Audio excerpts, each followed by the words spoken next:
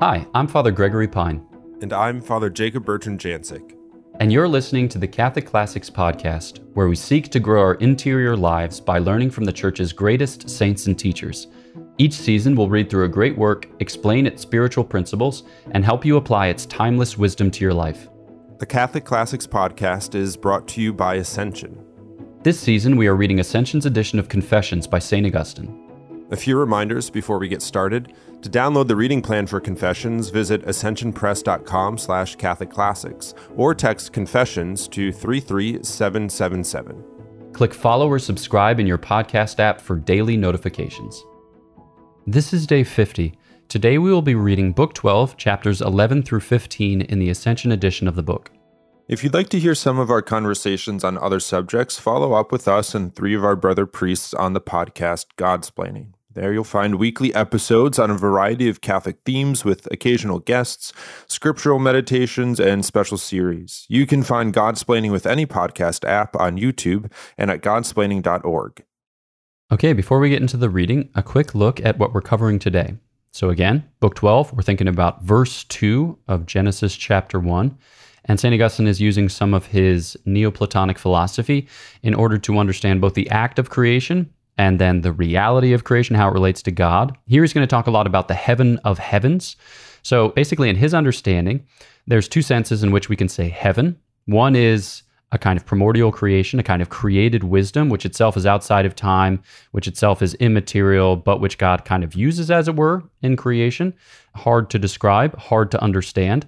So he's going to work a lot on that. And as we go forward, we're going to understand, too, that other people think different things, and St. Augustine is going to work with those opinions so as to achieve some kind of synthesis while allowing 1,000 flowers to bloom. So let's go ahead and get started. In the name of the Father, and of the Son, and of the Holy Spirit, Amen. Breathe in me, O Holy Spirit, that my thoughts may all be holy. Act in me, O Holy Spirit, that my work, too, may be holy. Draw my heart, O Holy Spirit, that I love but what is holy. Strengthen me, O Holy Spirit, to defend all that is holy. Guard me then, O Holy Spirit, that I always may be holy. Amen. In the name of the Father, and of the Son, and of the Holy Spirit. Amen. Chapter 11. Already you have told me with a strong voice, O Lord, in my inner ear, that you are eternal, you who alone have immortality. For you can change neither in appearance nor by motion, nor does your will alter through the passage of time, since no will that varies is immortal. In your sight this is clear to me, and let it be ever clearer to me, I beseech you, and in the manifestation of it let me soberly abide under your wings. You have also told me with a strong voice, O Lord, in my inner ear, that you have made all natures and substances, which are not what you yourself are, yet they indeed still are. And likewise, you have said that the only thing that is not from you is that which has no being, as well as the motion of the will that turns away from you. The one who is toward that which has being to a lesser degree, for such motion is transgression and sin. But no man's sin either hurts you or disturbs the order of your government from start to finish. In your sight this is clear to me. And may it be ever clearer to me, I beseech you, and in the manifestation of it let me soberly abide under your wings. You have also told me with a strong voice in my inner ear that a creature whose happiness is in you alone, and who draws its nourishment from you with a most persevering purity, in no place and at no time asserting its natural immutability, nonetheless is not coeternal with you. And with you yourself ever present to it, you for whom it holds itself with all its affection, having neither future to expect, nor conveying into the past what it remembers, it is neither altered by any change, nor distended into any time. O blessed creature, if such a creature exists, cleaving to your blessedness, blessed is it in you who eternally dwell with it and are its enlightener. I can think of nothing else that I would more readily call the heaven of heavens that is the Lord's than your dwelling place, contemplating your delights without experiencing any failure by going forth to another, a pure mind, most harmoniously one in that stable peace of holy spirits, citizens of your city in heavenly places that are far above those heavens that we see. By this may the soul whose pilgrimage has become long and distant understand that if she now thirsts for you, if her tears are now her bread, while she is daily asked, "Where is your God?" if she now seeks only one thing from you and desires it, namely that she may dwell in your house all the days of her life, and what is her life if not you, and what are your days if not your eternity, like your years which do not fail because you are ever the same? By this, therefore, may the soul that is able to do so understand how far you are above all times and are eternal. For your dwelling, which at no time departed to a distant land, even though it is not coeternal with you, nonetheless, by continually and unfailingly clinging to you, suffers no change in time. This is clear to me in your sight, and may it be ever clearer to me, I beseech you, and in the manifestation of it let me soberly abide under your wings. And behold, there is untold formlessness in those changes in these last and lowest creatures. Who shall tell me, unless it be the man who, through the emptiness of his own heart, marvels and allows himself to be tossed back and forth amid his own fancies? Who but such a man would tell me that if all figures were so shrunken and eliminated, that such formlessness alone would remain, through which a thing was changed and altered from one figure to another, that it could exhibit temporal change? For plainly it could not, for without variety of motions there are no times, and there is no variety where there is no figure. Chapter 12. I have considered these things as far as you, O my God, have given me to do so, as far as you have stirred me up to knock, and as far as you have opened in response to this knocking. Thus I find that you have made two things that are not within the compass of time, neither of which is coeternal with you.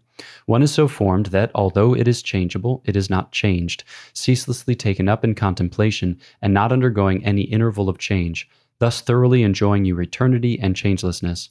The other was so formless that it had nothing that could be changed from one form to another, whether from motion or rest, so as to become subject to time. But you did not leave the latter formless, for before all days, you in the beginning did create heaven and earth, the two things that I have spoken of. But the earth was invisible and formless, and darkness was above the depths. In these words, we hear of such formlessness, so that men's capacities may be thus led step by step, unable to conceive of an utter privation of all form that would not ultimately be nothing at all. Out of this, another heaven was then created, together with a visible and well-formed earth, and the beautiful waters, and whatever else in the formation of the world has been recorded to have been created, not without days, because they are of such a nature that the successive changes of times may take place in them, since they are subject to the appointed alterations of motion and form. Chapter 13.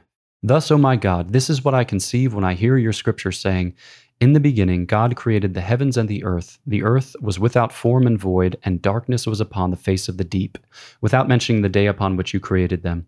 And this is what I conceive, the heaven of heavens, that intellectual heaven, whose intelligences know all at once, not in part, not in a glass darkly, but as a whole, in manifestation face to face, not one thing now and another later, but, as I said, know all at once, without any succession of times, and the invisible and formless earth, without any temporal succession, which presents one thing now, another later, for where there is no form, there is no distinction of things. And it is, therefore, because of these two, one from the start wholly formed and the other utterly formless, the one heaven, yes, but heaven of the heavens, and the other earth, though earth invisible and without form. Because of these two, I conceive that your scripture said, without mention of days, in the beginning God created heaven and earth. For it immediately then says what earth it speaks of. And also, because it is said that the firmament was created on the second day and called heaven, it tells us which heaven he spoke of before, without any mention of days. Chapter 14. How wondrous is the depth of your words! Behold, their surface stands before our gaze, inviting little ones to look upon them, and yet their depth is wondrous. O my God, how wondrous this depth! It is awesome to look upon it, with an awe that gives you honor and the trembling of love. With great vigor do I hate its enemies. Oh, that you would slay them with your two-edged sword, so that they might no longer be its enemies. For so do I love them, that I would have them slain from themselves, so that they might live for you. But behold, there are others, not seeking to find fault with the book of Genesis, but to praise it, who say, the Spirit of God who wrote these things by the hand of his servant Moses would not have wished for all of this to be drawn from these words. He would not have it understood as you propose, but in a different manner as we interpret the words. I will answer them with you, O God of all, as the judge. Chapter 15. Will you affirm it to be false, that which the truth tells me with a strong voice in my inner ear concerning the eternity of the Creator, that his substance is in no way changed by time, nor his will separate from his substance? Thus, he does not will one thing now and something else later on. No, he wills once and at once and always everything that he wills, not again and again, nor now this, now that. Nor does he will later on something he had not willed before, nor does he now not will what before he had willed. For such a will would be changeable, but no changeable thing is eternal as is our God. Again, he tells me in my inner ear that the expectation of future things stands before our gaze when they come to pass, and this sight before our gaze becomes memory when they are past. Now, all thought that thus varies is changeable, and no changeable thing is eternal, yet our God is eternal. These things I infer and put together. Thus, I find that my God, the eternal God, did not make any creature following upon any new act of willing, nor can anything transitory be attributed to his knowledge. What will you say then, O you who speak against my interpretation? Have I here said something false? No, they will say. But what then? Is it false that every nature already formed and matter capable of form can only be from him who is supremely good, because he supremely is? Neither do we deny this, they will say. What then? Do you deny that there is a certain sublime creature clinging with so chaste a love unto the true and truly eternal God, that although it is not co-eternal with him, it nonetheless is not separated from him, nor dissolved into the variety and vicissitude of time, but instead rests in the truest contemplation of him alone? For you, O God, show yourself unto him who loves you as much as you command, and you suffice for him. Thus he does not turn away from you, nor toward himself. This is the house of God, not of earthly form, nor of celestial yet bodily bulk, but instead spiritual, and a partaker in your eternity, because it forever will not turn from you. For you have established it forever and ever, and you have given it a law that shall not pass. Yet it is not co-eternal with you, O God, because it is not without a beginning, for it was made. For although we find no time before it, for wisdom was created before all things, it is not that wisdom that is altogether equal and co-eternal to you, our God, his Father, him by whom all things were created, and in whom, as the beginning, you created heaven and earth. Rather, it is created wisdom, that is, an intellectual nature, which by contemplating the light is itself light. For this, although created, is also called wisdom. But just as great as the difference is between the light that enlightens and the light that is received by that which is enlightened, so much is the difference between the wisdom that creates and that which was created in wisdom, and so too between the righteousness that justifies and the righteousness that is brought about through justification. For we also are called your righteousness. For so has your servant said, quote, so that in him we might become the righteousness of God, end quote. Therefore, since a kind of created wisdom was created before all things, the rational and intellectual mind of that chaste city of yours, our mother that is above, is free and eternal in the heavens. In what heavens, if not in those that praise you, the heaven of heavens? For this is also the heaven of heavens for the Lord. But although we find no time before it, because that which was created before all things also precedes the creation of time, nonetheless, the eternity of the Creator himself is before it, him by whom it was created and from whom it took its beginning, not indeed in time, for time itself did not yet exist, but in its creation. Hence, it is so much from you, our God, as to be altogether other than you, and not the self-same. For although we do not find time before it or even in it, for it is suited to behold your face always, and is never drawn away from it, thereby never experiencing any variation through change, nonetheless, it does possess the potential for change, which would lead it to become dark and chill were it not for the fact that by its strong affection it clings unto you like perpetual noon, thereby radiating and glowing from you. O house most bright and beautiful, I have loved your beauty and the place where the glory of my Lord, your builder and possessor, dwells. Let my wayfaring soul sigh for you, and beseech him that made you to take possession of me also in you, seeing that he likewise has made me. I have gone astray like a lost sheep, but upon the shoulders of my shepherd, he who is your builder, I am filled with hope that I will be brought back to you. What therefore do you say to me, O you who speak in opposition to my interpretation, you who do believe that Moses was the holy servant of God, and that his books are the oracles of the Holy Ghost? Is not this the house of God, not indeed co-eternal with God, yet, according to its own measure, eternal in the heavens? And do you not look for temporal change in vain there, for you will not find it? For this house, where it is forever good to cling to God, surpasses all temporal distension and all the turning revolutions of time. And they will respond to me, yes, it is true. But then what about everything my heart shouted unto my God when it inwardly heard the voice of his praise? What part of that do you hold as false? Is it that matter was formless, lacking all order because it had no form? But where there was no order, there could be no temporal alteration. And yet, this almost nothing, inasmuch as it was not altogether nothing, was certainly from him, from whom whatsoever has being is, in whatsoever degree it has being. This too, they will say, we do not deny. Okay, so I think that in this particular section from which we just read in these chapters, St. Augustine repeats a couple times that God speaks to him in his inner ear, which I think is a very charming translation, but we get the sense that there's a more intimate form of address or a more intimate mode of revelation that's at work here. So St. Augustine is very desirous of understanding the Lord's mysteries. He wants to be in living contact with those mysteries. He even says that he wants to abide under the shadow of the Lord's wings, which is beautiful. So I think that that's a great disposition with which we ourselves can approach this text of St. Augustine, as it offers us or presents to us a particular vantage on sacred scripture. So here he's trying to reconcile God's unchanging nature with the change of creation. He's saying, we can't hurt God. We can affirm that God makes all things except non-being and sin, or he says that act with which we turn away from God.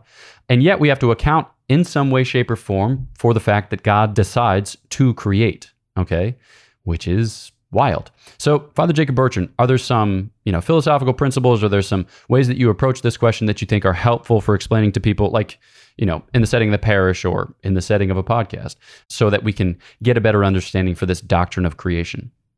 Yeah, I think that there's kind of a disposition in our hearts and in our minds to think that we're kind of owed to exist. Like it's my right to exist. And because of that would color the way by which we think of God creating.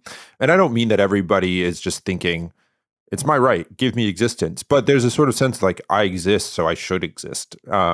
But it's just not the case. Like there is no should, there is no right, there is no being owed this. And I don't say that because we're like, we should think of ourselves as pieces of junk or whatever, and it just happenstance. But just to highlight the fact that God creates, God gives us our existence simply out of a gratuitous gift, and he decides to do that out of an overflow and an abundance of his love, a desire to manifest and glorify his holiness, who he is, but also to invite to share into that. So there shouldn't be a sense at the start when we talk about creation of a sort of, well, I'm here and God's here, and there's some kind of co-equality between, so how does that work? It's not that at all. That's like sort of the height of pride, the fall of Lucifer kind of creeping in some way. So what that means then for us, I think it's easier to talk about, and I think we're going to talk about a bit, what it means to be a creature. We've talked about time. We've talked about memory, how we exist in these things. We can at least have an experience of them. What it means for God is a little harder to work out. And I think, Brother Gregory, you pointed out, and you have pointed out, that we can say things about God more easily in the sense of what he's not rather than what he is. God is, he doesn't change, so he's unchangeable, he's eternal. But it's easier to say that he's not changing and have a concept of that than it is to like have a thorough concept of what it means to be eternal and perfect. So I think those are some starting places and some things that we can kind of begin to like chew on and ruminate on. But we've talked too about this sort of dose of humility, this proper stance. We talked in a previous episode about, being on our knees as we study and as we pray to know. So I think that's an important point, reality. Yeah. So as we set out to understand God and his creation more perfectly, we can set up some guardrails or set up some bounds within which to ponder the issue. So we know, for instance, that, God is himself unchanging, because if he were to change, he would be getting better and then he wouldn't be God, or he's getting worse and then he would no longer be God, neither of which are admissible. So God doesn't change, and yet God provides for change, right? So he creates, which is like a change, right? Insofar as God makes something to be, which formerly was not, all right? So from nothing, ex nihilo, he creates. And all things look to him for their being and for their acting, not just at the moment of their creation or at their moment of their coming to be, but throughout the entirety of their lives or throughout the course of their existence. And that God can provide for change within his creation without himself changing. So like, for instance, you might look at the God of the Old Testament and think he's doing some stuff, and then you think of like Jesus Christ in the New Testament and think, he's doing some other stuff. How do we account for that? Well, God can adapt his dealings with men in accord with their state. So, Israel, the people of God, are at a certain point in the Old Testament, and God is engaging with them in such a way as to bring them along, to prepare them for the welcoming of the Savior, the welcoming of the Messiah. And then our Lord Jesus Christ provides us with the fullness of revelation. So he gives us everything that we need, and we'll talk about public revelation kind of ends with the death of the last apostle. And so there's a kind of clarity to his teaching. There's a kind of, what will one say, a sublimity to his teaching. And God can provide for that transition among his people, in the people of God, because it's for our growth, because it's for our healing. So we can affirm all of these things, and St. Augustine does. And still, he thinks that every detail matters. So it's worth pondering every detail. There's no insignificant word. There's no kind of crumb, as it were, of the word of God, which should be left or should be let or permitted to fall off the table of the word. So then we're reckoning here with the heaven of heavens, which we introduced in our last episode. And he's going to describe how the heaven of heavens is like an aspect of the heavens, and it's different from the earth. And a lot of people say a lot of different things, but regardless, it's worth our our thinking about it. So he's going to talk about the heaven of heavens as created, yet unchanging. He's going to talk about it as like the house of God, or he's going to talk about it as a kind of creative principle, as it were. So I don't know. Yeah, Father Jacob Bertrand, I found this section super confusing, super difficult. I'm not well-versed in Neoplatonic philosophy. I don't know if there are particular gems or particular things that you were able to isolate that you think might be helpful to us, helpful to the reader. Yeah, I'm with you at this point of, not being expert in Neoplatonic philosophy or in St. Augustine here, So as we've been saying, like there's a lot to bite off here, and just going on the journey with Augustine is good enough. For me, the thing that I'm taking away are two. One is the vastness of God, and his hand and work in creation, that as a sort of point of like, we experience part of God's creation in our own existence, but God and what he does and who he is so much more vast than like my personal experience of creation in this time-bound reality, in the time in which I've come into existence and that sort of thing. So it kind of, for me, it engenders a sort of fear of the Lord and being awestruck before creation. That I realize that's not a sort of sifting of the details of what St. Augustine is, or a sort of comprehension of everything that he's saying. And I'm not sure that's a necessary thing for our reading of the Confessions in this sort of way. But I do think that it gives, at least in my mind, a sort of situating the reality of what St. Augustine is. It kind of puts me, as I read, as I listen, it puts me in the conversation as a listener, not necessarily as like an interlocutor of the conversation. So I think for me, it's much more kind of soaking up and recognizing, okay, here's the reality of God's creation. Here's some principles of God's creation. As we talked about, he creates ex nihilo, out of nothing. He exists out of time. He brings into creation all things out of a desire, for love, to share, to manifest his glory, to share his life with us. At some point, that's kind of enough to drink in, and that's enough to soak in, and that's enough to be brought into. Again, not saying that we can't know more, but it's kind of a question of, how long do we sit with something, and do we want to dedicate 40 years of our lives to a few lines, which is great, and people do, but that's not where I am right now. Yeah.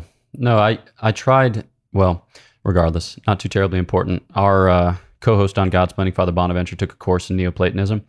And in preparation for his PHL comps, we read a bunch of Platonic dialogues together. No, I think it was in anticipation of the fact that he was teaching a class at Providence College called The Wisdom of Socrates. So I feel like everything that I know about philosophy at this stage of the game is just downstream of Father Bonaventure's more coherent thoughts. But like, from what I understand, there's a kind of attempt on the part of the Neoplatonist philosophers to account for creation as emanating from God without having to introduce overly complex considerations of like, God does this and then God does that, or God chooses this and then God wills that. And so you have like the principle and then a secondary principle, like the dyad, for those of you who are still listening and have not entirely thrown up your hands. And then there's a kind of interaction, as it were, which accounts for the creation which flows from. And I think that what you see here with St. Augustine is a kind of attempt to make sense of our creation narrative that we have in Genesis by similar principles. And so he has it in his mind that maybe this heaven of heavens is a kind of created wisdom, or a creation in the realm of intellect that participates in God's eternity in a more intimate way or direct way, so that we can then think about it as a principle whereby we end, with the creation that we find here, which is cool, which is an interesting thing. But just so you know, listener, this is speculative theology. So this is the theologian setting his mind, on the text of sacred scripture, employing the tools that he has in his toolbox and trying to make some sense of it, which is something that we can all do at a certain level. Like, we are all theologians in some sense, insofar as we have faith and insofar as we reason upon our faith. The point is not to arrive at these kind of like wild and fancy theories. The point is to come to know our Lord Jesus Christ, who offers himself to us, not necessarily for our comprehension, because we can never comprehend the incomprehensible God, but we can know something of him, right? We can know it with a certainty because he offers himself to be known and to be loved. And this is, kind of the spirit with which St. Augustine concludes. He'll say things like, how wondrous the depth of your words, the depth of them, it's like he cries out the depth of sacred scripture, and how we can sound its depths, we can plunge into its depths and not come away dissatisfied, or not come away sated, or whatever, saying to ourselves, yeah, that was basically fine. I don't know that I need to go back to that well anytime soon. No, we can always go back. So any final thoughts or any final encouragements? I like to think of this time in these books in these chapters with St. Augustine as a journeying behind, of being kind of led by the hand. I thought of Dante's Divine Comedy.